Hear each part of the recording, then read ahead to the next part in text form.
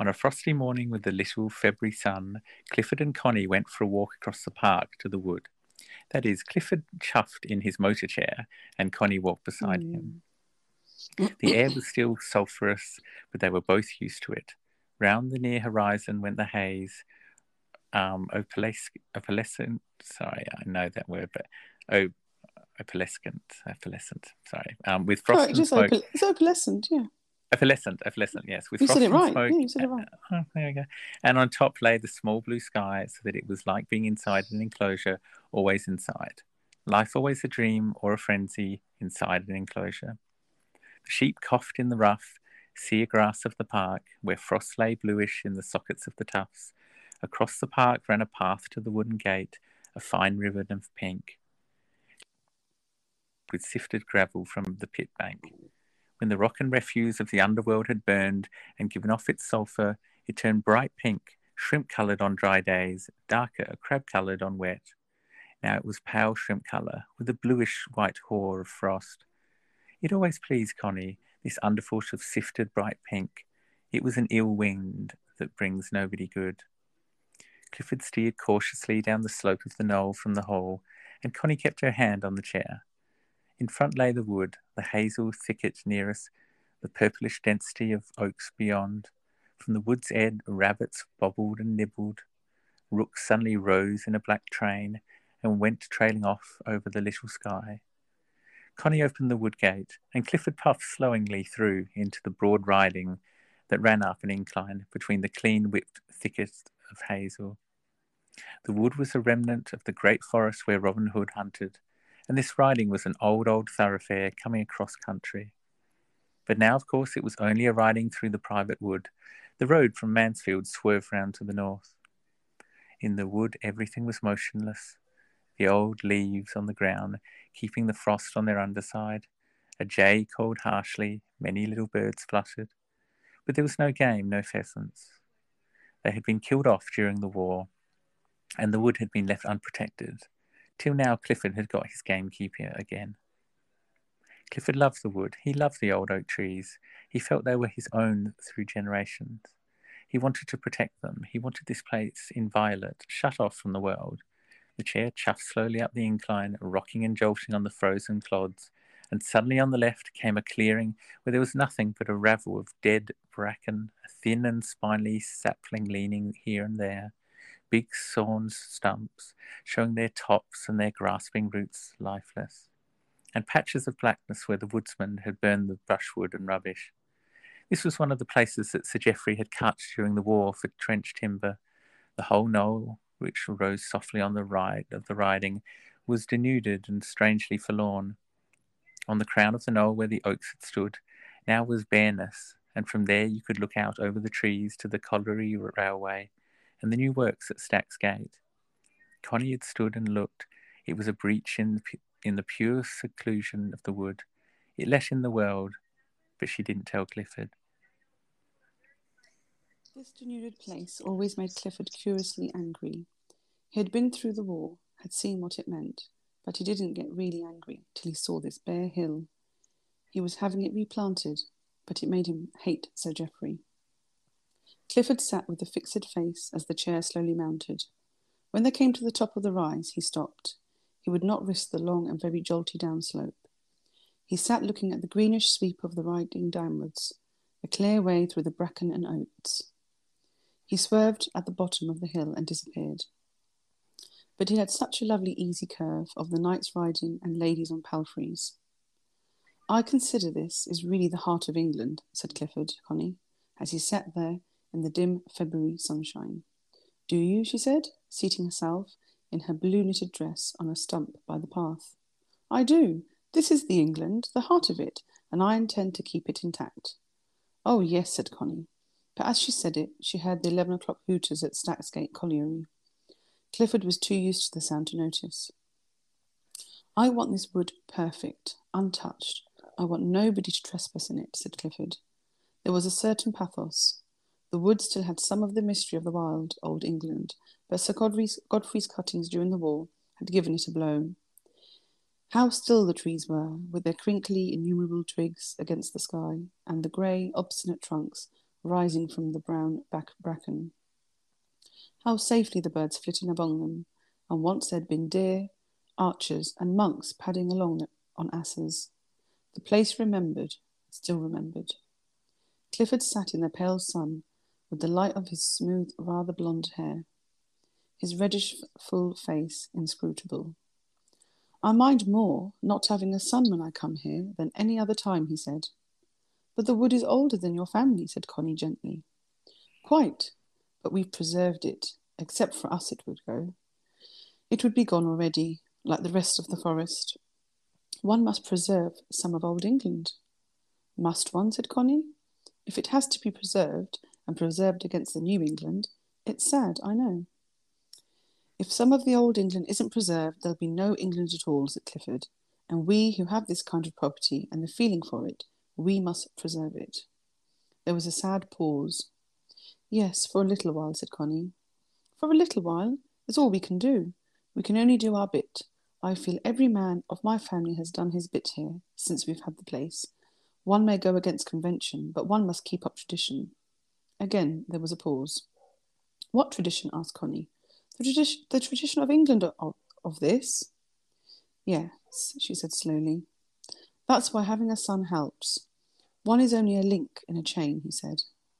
Connie was not keen on chains, but she said nothing. She was thinking of the curious impersonality of his desire for a son. I'm sorry we can't have a son, she said. He looked at her steadily with full, pale blue eyes. It would almost be a good thing if you had a child by another man.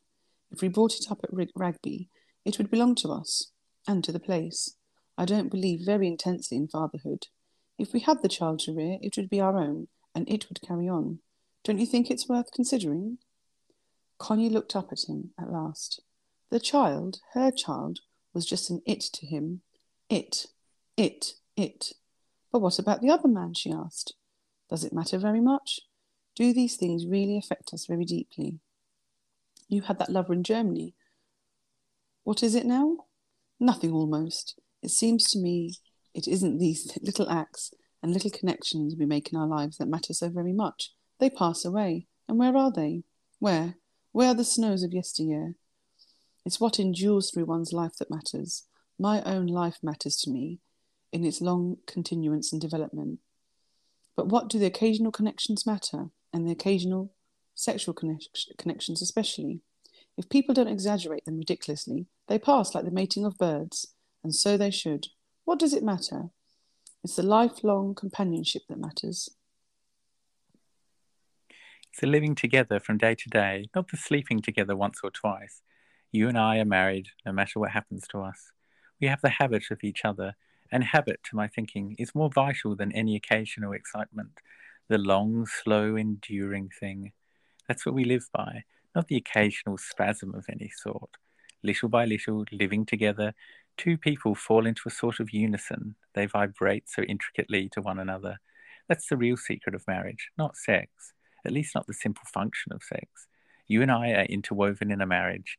If we stick to that, we ought to be able to arrange this sex thing, as we arrange going to the dentist, since fate has given us a checkmate physically there. Connie sat and listened in a sort of wonder and a sort of fear.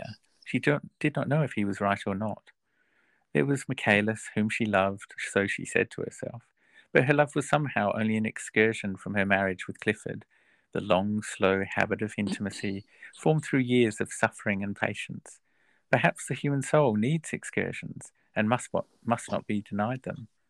But the point of an excursion is you want to come home again. And wouldn't you mind what man's child I had? She asked.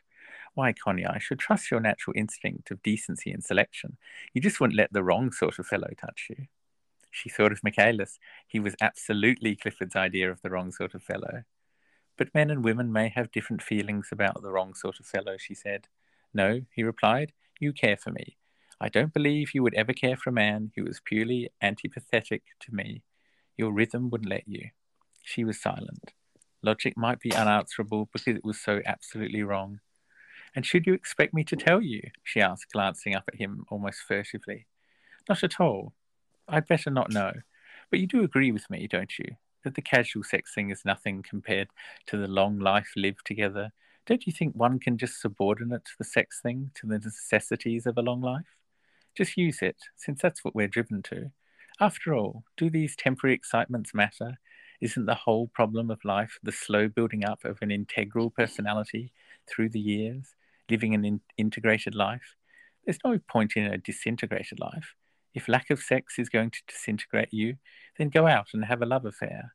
If a lack of a child is going to disintegrate you, then have a child if you possibly can. But only do these things that you have an integrated life that makes a long, harmonious thing. And you and I can do that together, don't you think? If we adapt ourselves to the necessities and at the same time weave the adaptation together into a piece with our steadily lived life. Don't you agree? Connie was a little overwhelmed by his words. She knew he was right theoretically, but when she actually touched her steadily lived life with him, she hesitated. Was it actually her destiny to go weaving herself into his life all the rest of her life, nothing else? Was it just that? Was she just content to weave a steady life with him, all one fabric, but perhaps brocaded with the occasional flower of an adventure? But how could she know what she would feel next year? How could one ever know? How could one say yes for years and years? The little yes gone on a breath. Why should one be pinned down by that butterfly word? Of course it had to flutter away and be gone, to be followed by other yeses and nos, like the straying of butterflies. I think you're right, Clifford, and as far as I can see, I agree with you. Only life may turn quite a new face on it all. But until life turns a new face on it all, do you agree? Oh yes, I think I do, really. She was watching a brown spaniel that had run out of the side path and was looking towards them with a lifted nose, making a soft, fluffy bark. A man with a gun strode softly after the dog, facing their way as if was about to attack them, then stopped instead, saluted, and was turning downhill. It was only the new gamekeeper, but he had frightened Connie. He seemed to emerge with such a swift menace. That was how she had seen him, like the sudden rush of a threat out of nowhere. He was a man in dark green velveteens and gaiters, the old style, with a red face and a red moustache and a distant eyes. He was going quickly downhill. Mellors, called Clifford. The man faced slightly round and saluted with a quick little gesture. A soldier. Will you turn the chair round and get it started? That makes it easier, said Clifford. The man at once slung his gun over his shoulder and came forward with the same curious, swift, yet soft movements, as if keeping invisible. He was moderately tall and lean, and was silent. He did not look at Connie at all, only at the chair. Connie, this is the new gamekeeper, Mellors. You haven't spoken to her ladyship yet, Mellors? No, sir, came the ready, neutral words. The man lifted his hat as he stood, showing his thick, almost fair hair. He stared straight into Connie's eyes with a perfect, fearless, impersonal look, as if he wanted to see what she was like. He made her feel shy. She bent her head to him shyly, and he changed his hat to his left hand and made a slight bow, like a gentleman. But he said nothing at all. He remained for a moment still, with his hat in his hands. But you've been here some time, haven't you? Connie said to him. 8 months, madam. Your ladyship, he corrected himself calmly. And do you like it? She looked him in the eyes. His eyes narrowed a little, with irony, perhaps with impudence. Why, yes, thank you, your ladyship. I was reared here.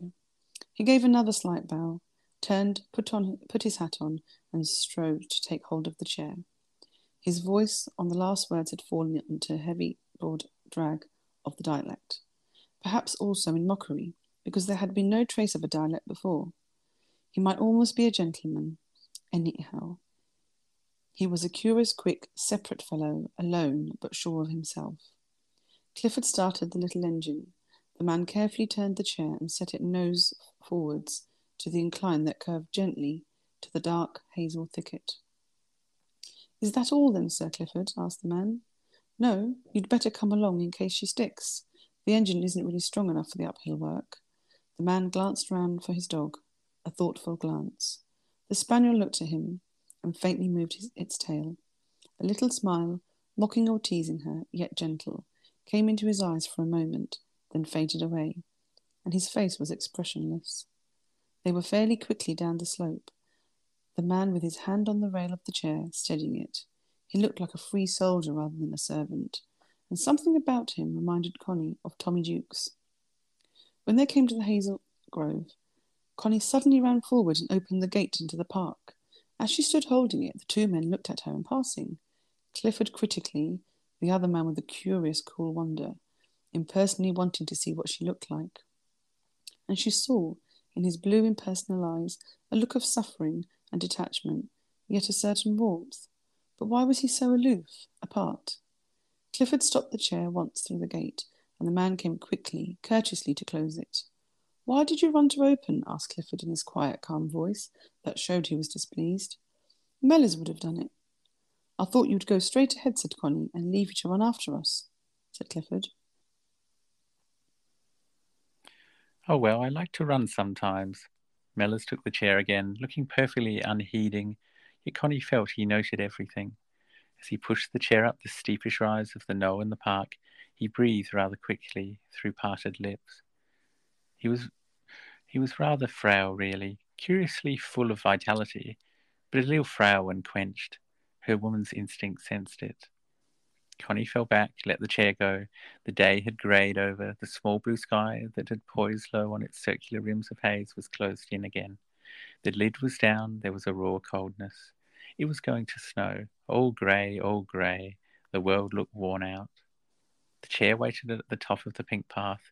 Clifford looked round for Connie. "Not tired, are you?" he said. "Oh, no," she said. But she was. A strange, weary yearning, a dissatisfaction with... Oh God, a dissatisfaction had started in her. Clifford did not notice. Those were not things he was aware of, but the stranger knew.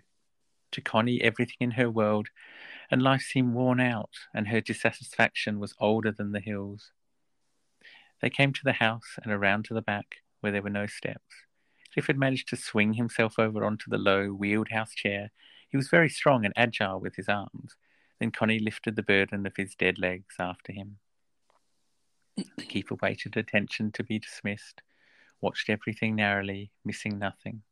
He went pale with a sort of fear when he saw Connie lifting the inert legs of the man in her arms into the other chair.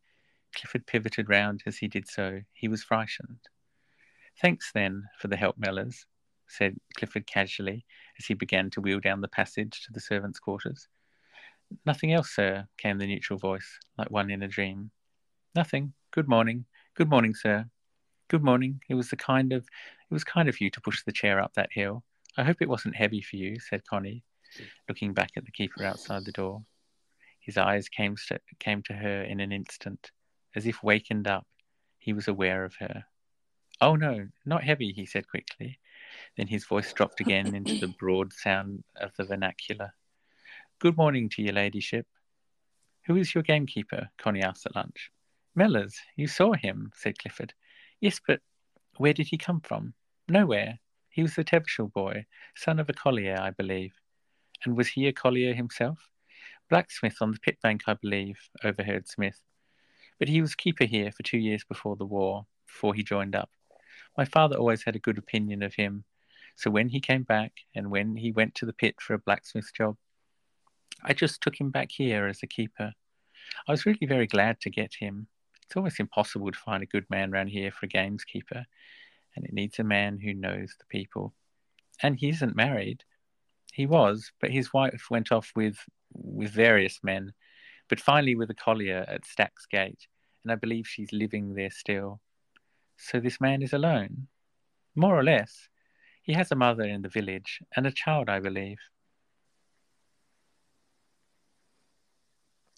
Clifford looked at Connie with his pale, slightly prominent blue eyes, in which a certain vagueness was coming. He seemed alert in the foreground, but the background was like the Midlands atmosphere, haze, smoky mist, and the haze seemed to be creeping forward.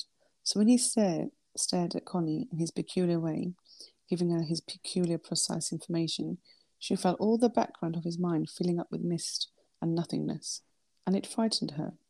It made him seem impersonal, almost to idiocy. And dimly she realized one of the great laws of the human soul, that when the emotion emotional soul receives a wounding shock, which does not kill the body.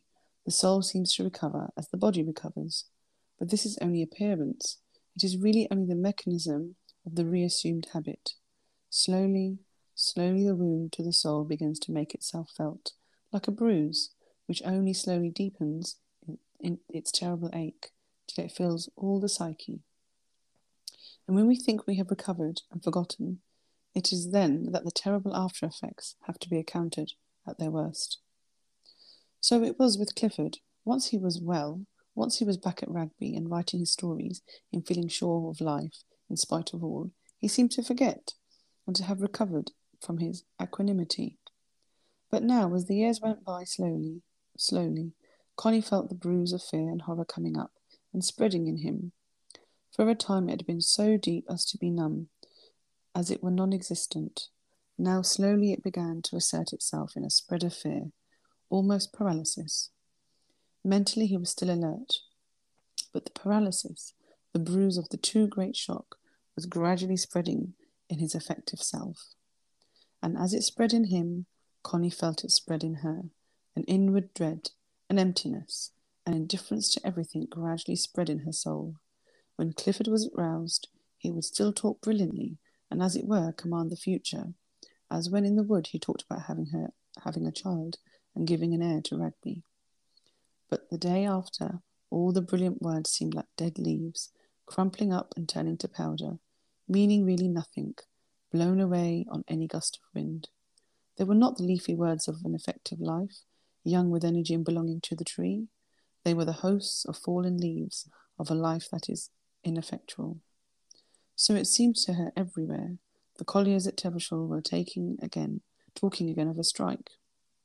And it seemed to Connie, there again, it was not a manifestation of energy, it was the bruise of the war that had been in abeyance, slowly rising to the surface and creating the great ache of unrest and stupor of discontent.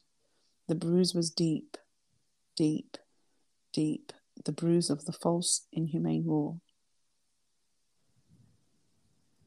It would take many years for the living blood of the generations to dissolve the vast black clot of bruised blood deep inside their souls and bodies, and it would need a new hope.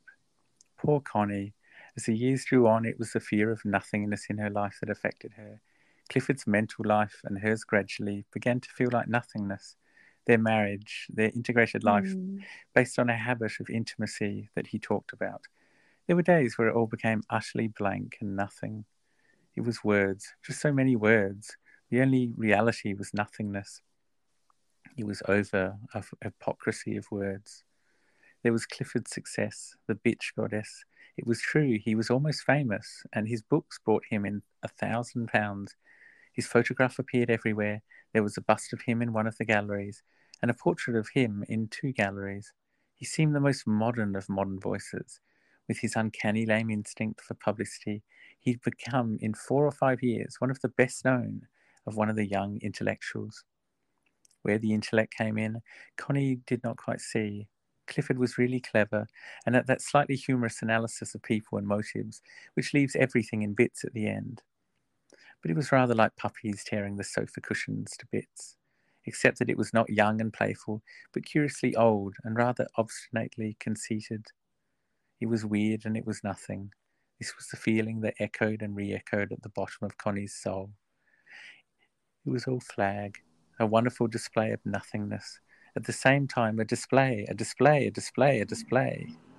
Michaelis had seized upon Clifford as the central figure for a play. Already he had sketched in the plot and written the first act, for Michaelis was even better than Clifford at making a display of nothingness. It was the last bit of passion left in these men, the passion for making a display. Sexually, they were passionless, even dead. And now it was not money that Michaelis was after. Clifford had never been primarily out for money, though he made it when he could, for money is the seal and stamp of success. And success was what they wanted. They wanted both of them to make a real display, a man-owned, very display of himself, that should capture for a time the vast populace. It was strange, the prostitution to the bitch goddess. To Connie, since she was really outside of it, and since she had grown numb to the thrill of it, it was again nothingness. Even the prostitution to the bitch goddess was nothingness, though the men prostituted themselves innumerable times. Nothingness, even that. Michaelis wrote to Clifford about the play. Of course she knew about it long ago, and Clifford was again thrilled. He was going to be displayed again this time. Somebody was going to display him, and to advantage. He invited Michaelis down to Rugby with Act 1. Michaelis came in summer in a pale-coloured suit and white suede gloves with mauve orchids for Connie. Very lovely, and Act 1 was a great success. Even Connie was thrilled to what bit of marrow she had left, and Michaelis, thrilled by his power to thrill, was really wonderful and quite beautiful in Connie's eyes. She saw in him that ancient motionless of a race that can't be disillusioned any more, an extreme, perhaps, of impurity that is pure. On the far side of his supreme prostitution to the bitch goddess, that he seemed pure as an African ivory mask that dreams impurity into purity in its ivory curves and planes. His moment of sheer thrill with the two Chatterleys, where he simply carried Connie and Clifford away, was one of the supreme moments of Michaelis's life. He had succeeded. He had carried them away. Even Clifford was temporarily in love with him, if that is the way one can put it. So the next morning Mick was more uneasy than ever, restless, devoured, with his hands restless in his trouser pockets. Connie had not visited him in the night, and he had not known where to find her. Coquetry? At his moment of triumph. He went up to her sitting room in the morning. She knew he would come, and his restlessness was evident. He asked her about his play. Did she think it was good? He had to hear it praised. That affected him with the last thin thrill of passion beyond any sexual orgasm. And she praised it rapturously. Yet all the while, at the bottom of her soul, she knew it was nothing. Look here, he said suddenly at last. Why don't you and I make a clean thing of it? Why don't we marry? But I am married, she said, amazed, and yet feeling nothing. Oh, that. He'll divorce you all right. Why don't you and I marry? I want to marry. I know it would be the best thing for me, marry and lead a regular life. I lead the juice of a life, simply tearing myself to pieces. Look here, you and I, we're made for one another, hand and glove. Why don't we marry? Do you see any reason why we shouldn't? Connie looked at him amazed, and yet she felt nothing. These men, they were all alike. They left everything out. They just went from the top of their heads as if they were squibs, and expected you to be carried heavenwards along with their own thin sticks. But I'm married already, she said. I can't leave Clifford, you know. Why not? But why not? He'll hardly know you've gone. After 6 months, he doesn't know that anybody exists except himself. Why, the man has no use for you at all. As far as I can see, he's entirely wrapped up in himself.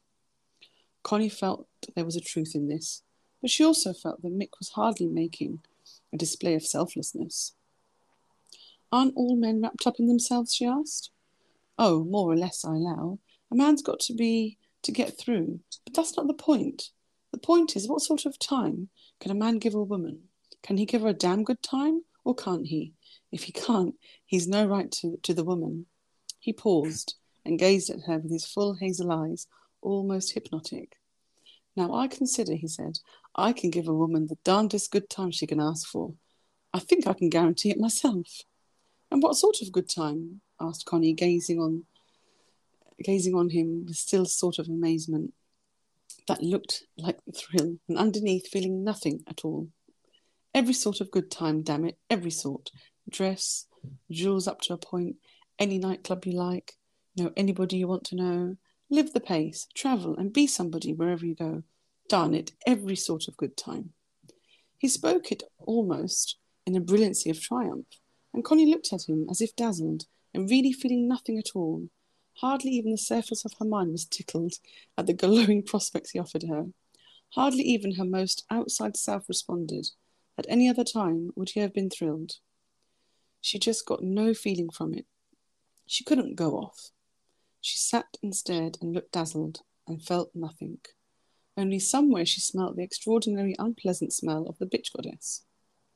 Mick sat on tenterhooks, leaning forward in his chair, glaring at her almost hysterically, and whether he was more anxious out of vanity for her to say yes, or whether he was more panic-stricken for fear she should say yes, who can tell? I should have to think about it. I couldn't say now. It may seem to you Clifford doesn't count, but he does. When you think how disabled he is. Oh, damn it all. If a fellow's going to trade on his disabilities, I might as well say how lonely I am, and always have been, and all the rest of me and my Betty Martin snob stuff. Damn it all, if a fellow's got nothing but disabilities to recommend him. He turned aside, working his hands furiously in his trousers pockets. That evening he said to her, "You're coming round to my room tonight, aren't you? I don't darn know where your room is." All right, she said. He was a more excited lover that night, with his strange, small boy, frail nakedness. Connie found it impossible to come to her crisis before he had really finished his, and he roused a certain craving passion in her. With his little boy's nakedness and softness, she had to go on after he had finished, in the wild tumult and heaving of her loins, while he heroically kept himself up and present in her, with all his will and self-offering, till she brought about her own crisis, with weird little cries. When at last he drew away from her, he said in a bitter, almost sneering little voice, "You couldn't go off at the same time as a man, could you? You'd have to bring yourself off. You'd have to run the show." This little speech, at the moment, was one of the shocks of her life, because that passive sort of giving himself was so obviously his only real mode of intercourse. "What do you mean?" she said. "You know what I mean. You keep on for hours after I've gone off, and I have to hang on with my teeth till you bring yourself off by your own exertions." She was stunned by this unexpected piece of brutality at the moment when she was glowing with a sort of pleasure beyond words and a sort of love for him, because after all, like so many modern men, he was finished almost before he had begun, and that forced the woman to be active. "But you want me to go on to get my own satisfaction," she said. He laughed grimly. "I want it," he said. "That's good. I want to hang on with my teeth clenched while you go on for me." "But don't you?" she insisted. He avoided the question. "All the darn women are like that," he said. "Either they don't go off at all, as if they were dead in there, or else they wait till a chap's really done, and then they start in to bring themselves off, and a chap's got to hang on.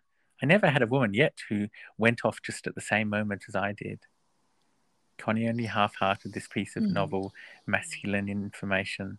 She was only stunned by his feeling against her, his incomprehensible brutality. She felt so innocent. "But you want me to have satisfaction too, don't you?" she repeated. "Oh, all right, I'm quite willing. But I'm darned if I'm hanging on waiting for a woman to go off in is much of a game for a man." This speech was one of the crucial blows of Connie's life. It killed something in her. She had not been so very keen on Michaelis till he started it. She did not want him. It was as if she had never positively wanted him. But once he had started her, it seemed only natural for her to come to her own crisis with him. Almost she had loved him for it. Almost that night she loved him and wanted to marry him. Perhaps instinctively he knew it, and that was why he had to bring down the whole show with a smash. The house of cards, her whole sexual feeling for him, or for any man, collapsed that night. Her life fell apart from his as completely as if it had never existed. And she went through the days drearily. There was nothing now but this empty treadmill of what Clifford called the integrated life, the long living together of two people who are in the habit of being in the same house with one another. Nothingness. To accept the great nothingness of life seemed to be the one end of living. All the many busy and important little things that make up the grand sum total of nothingness.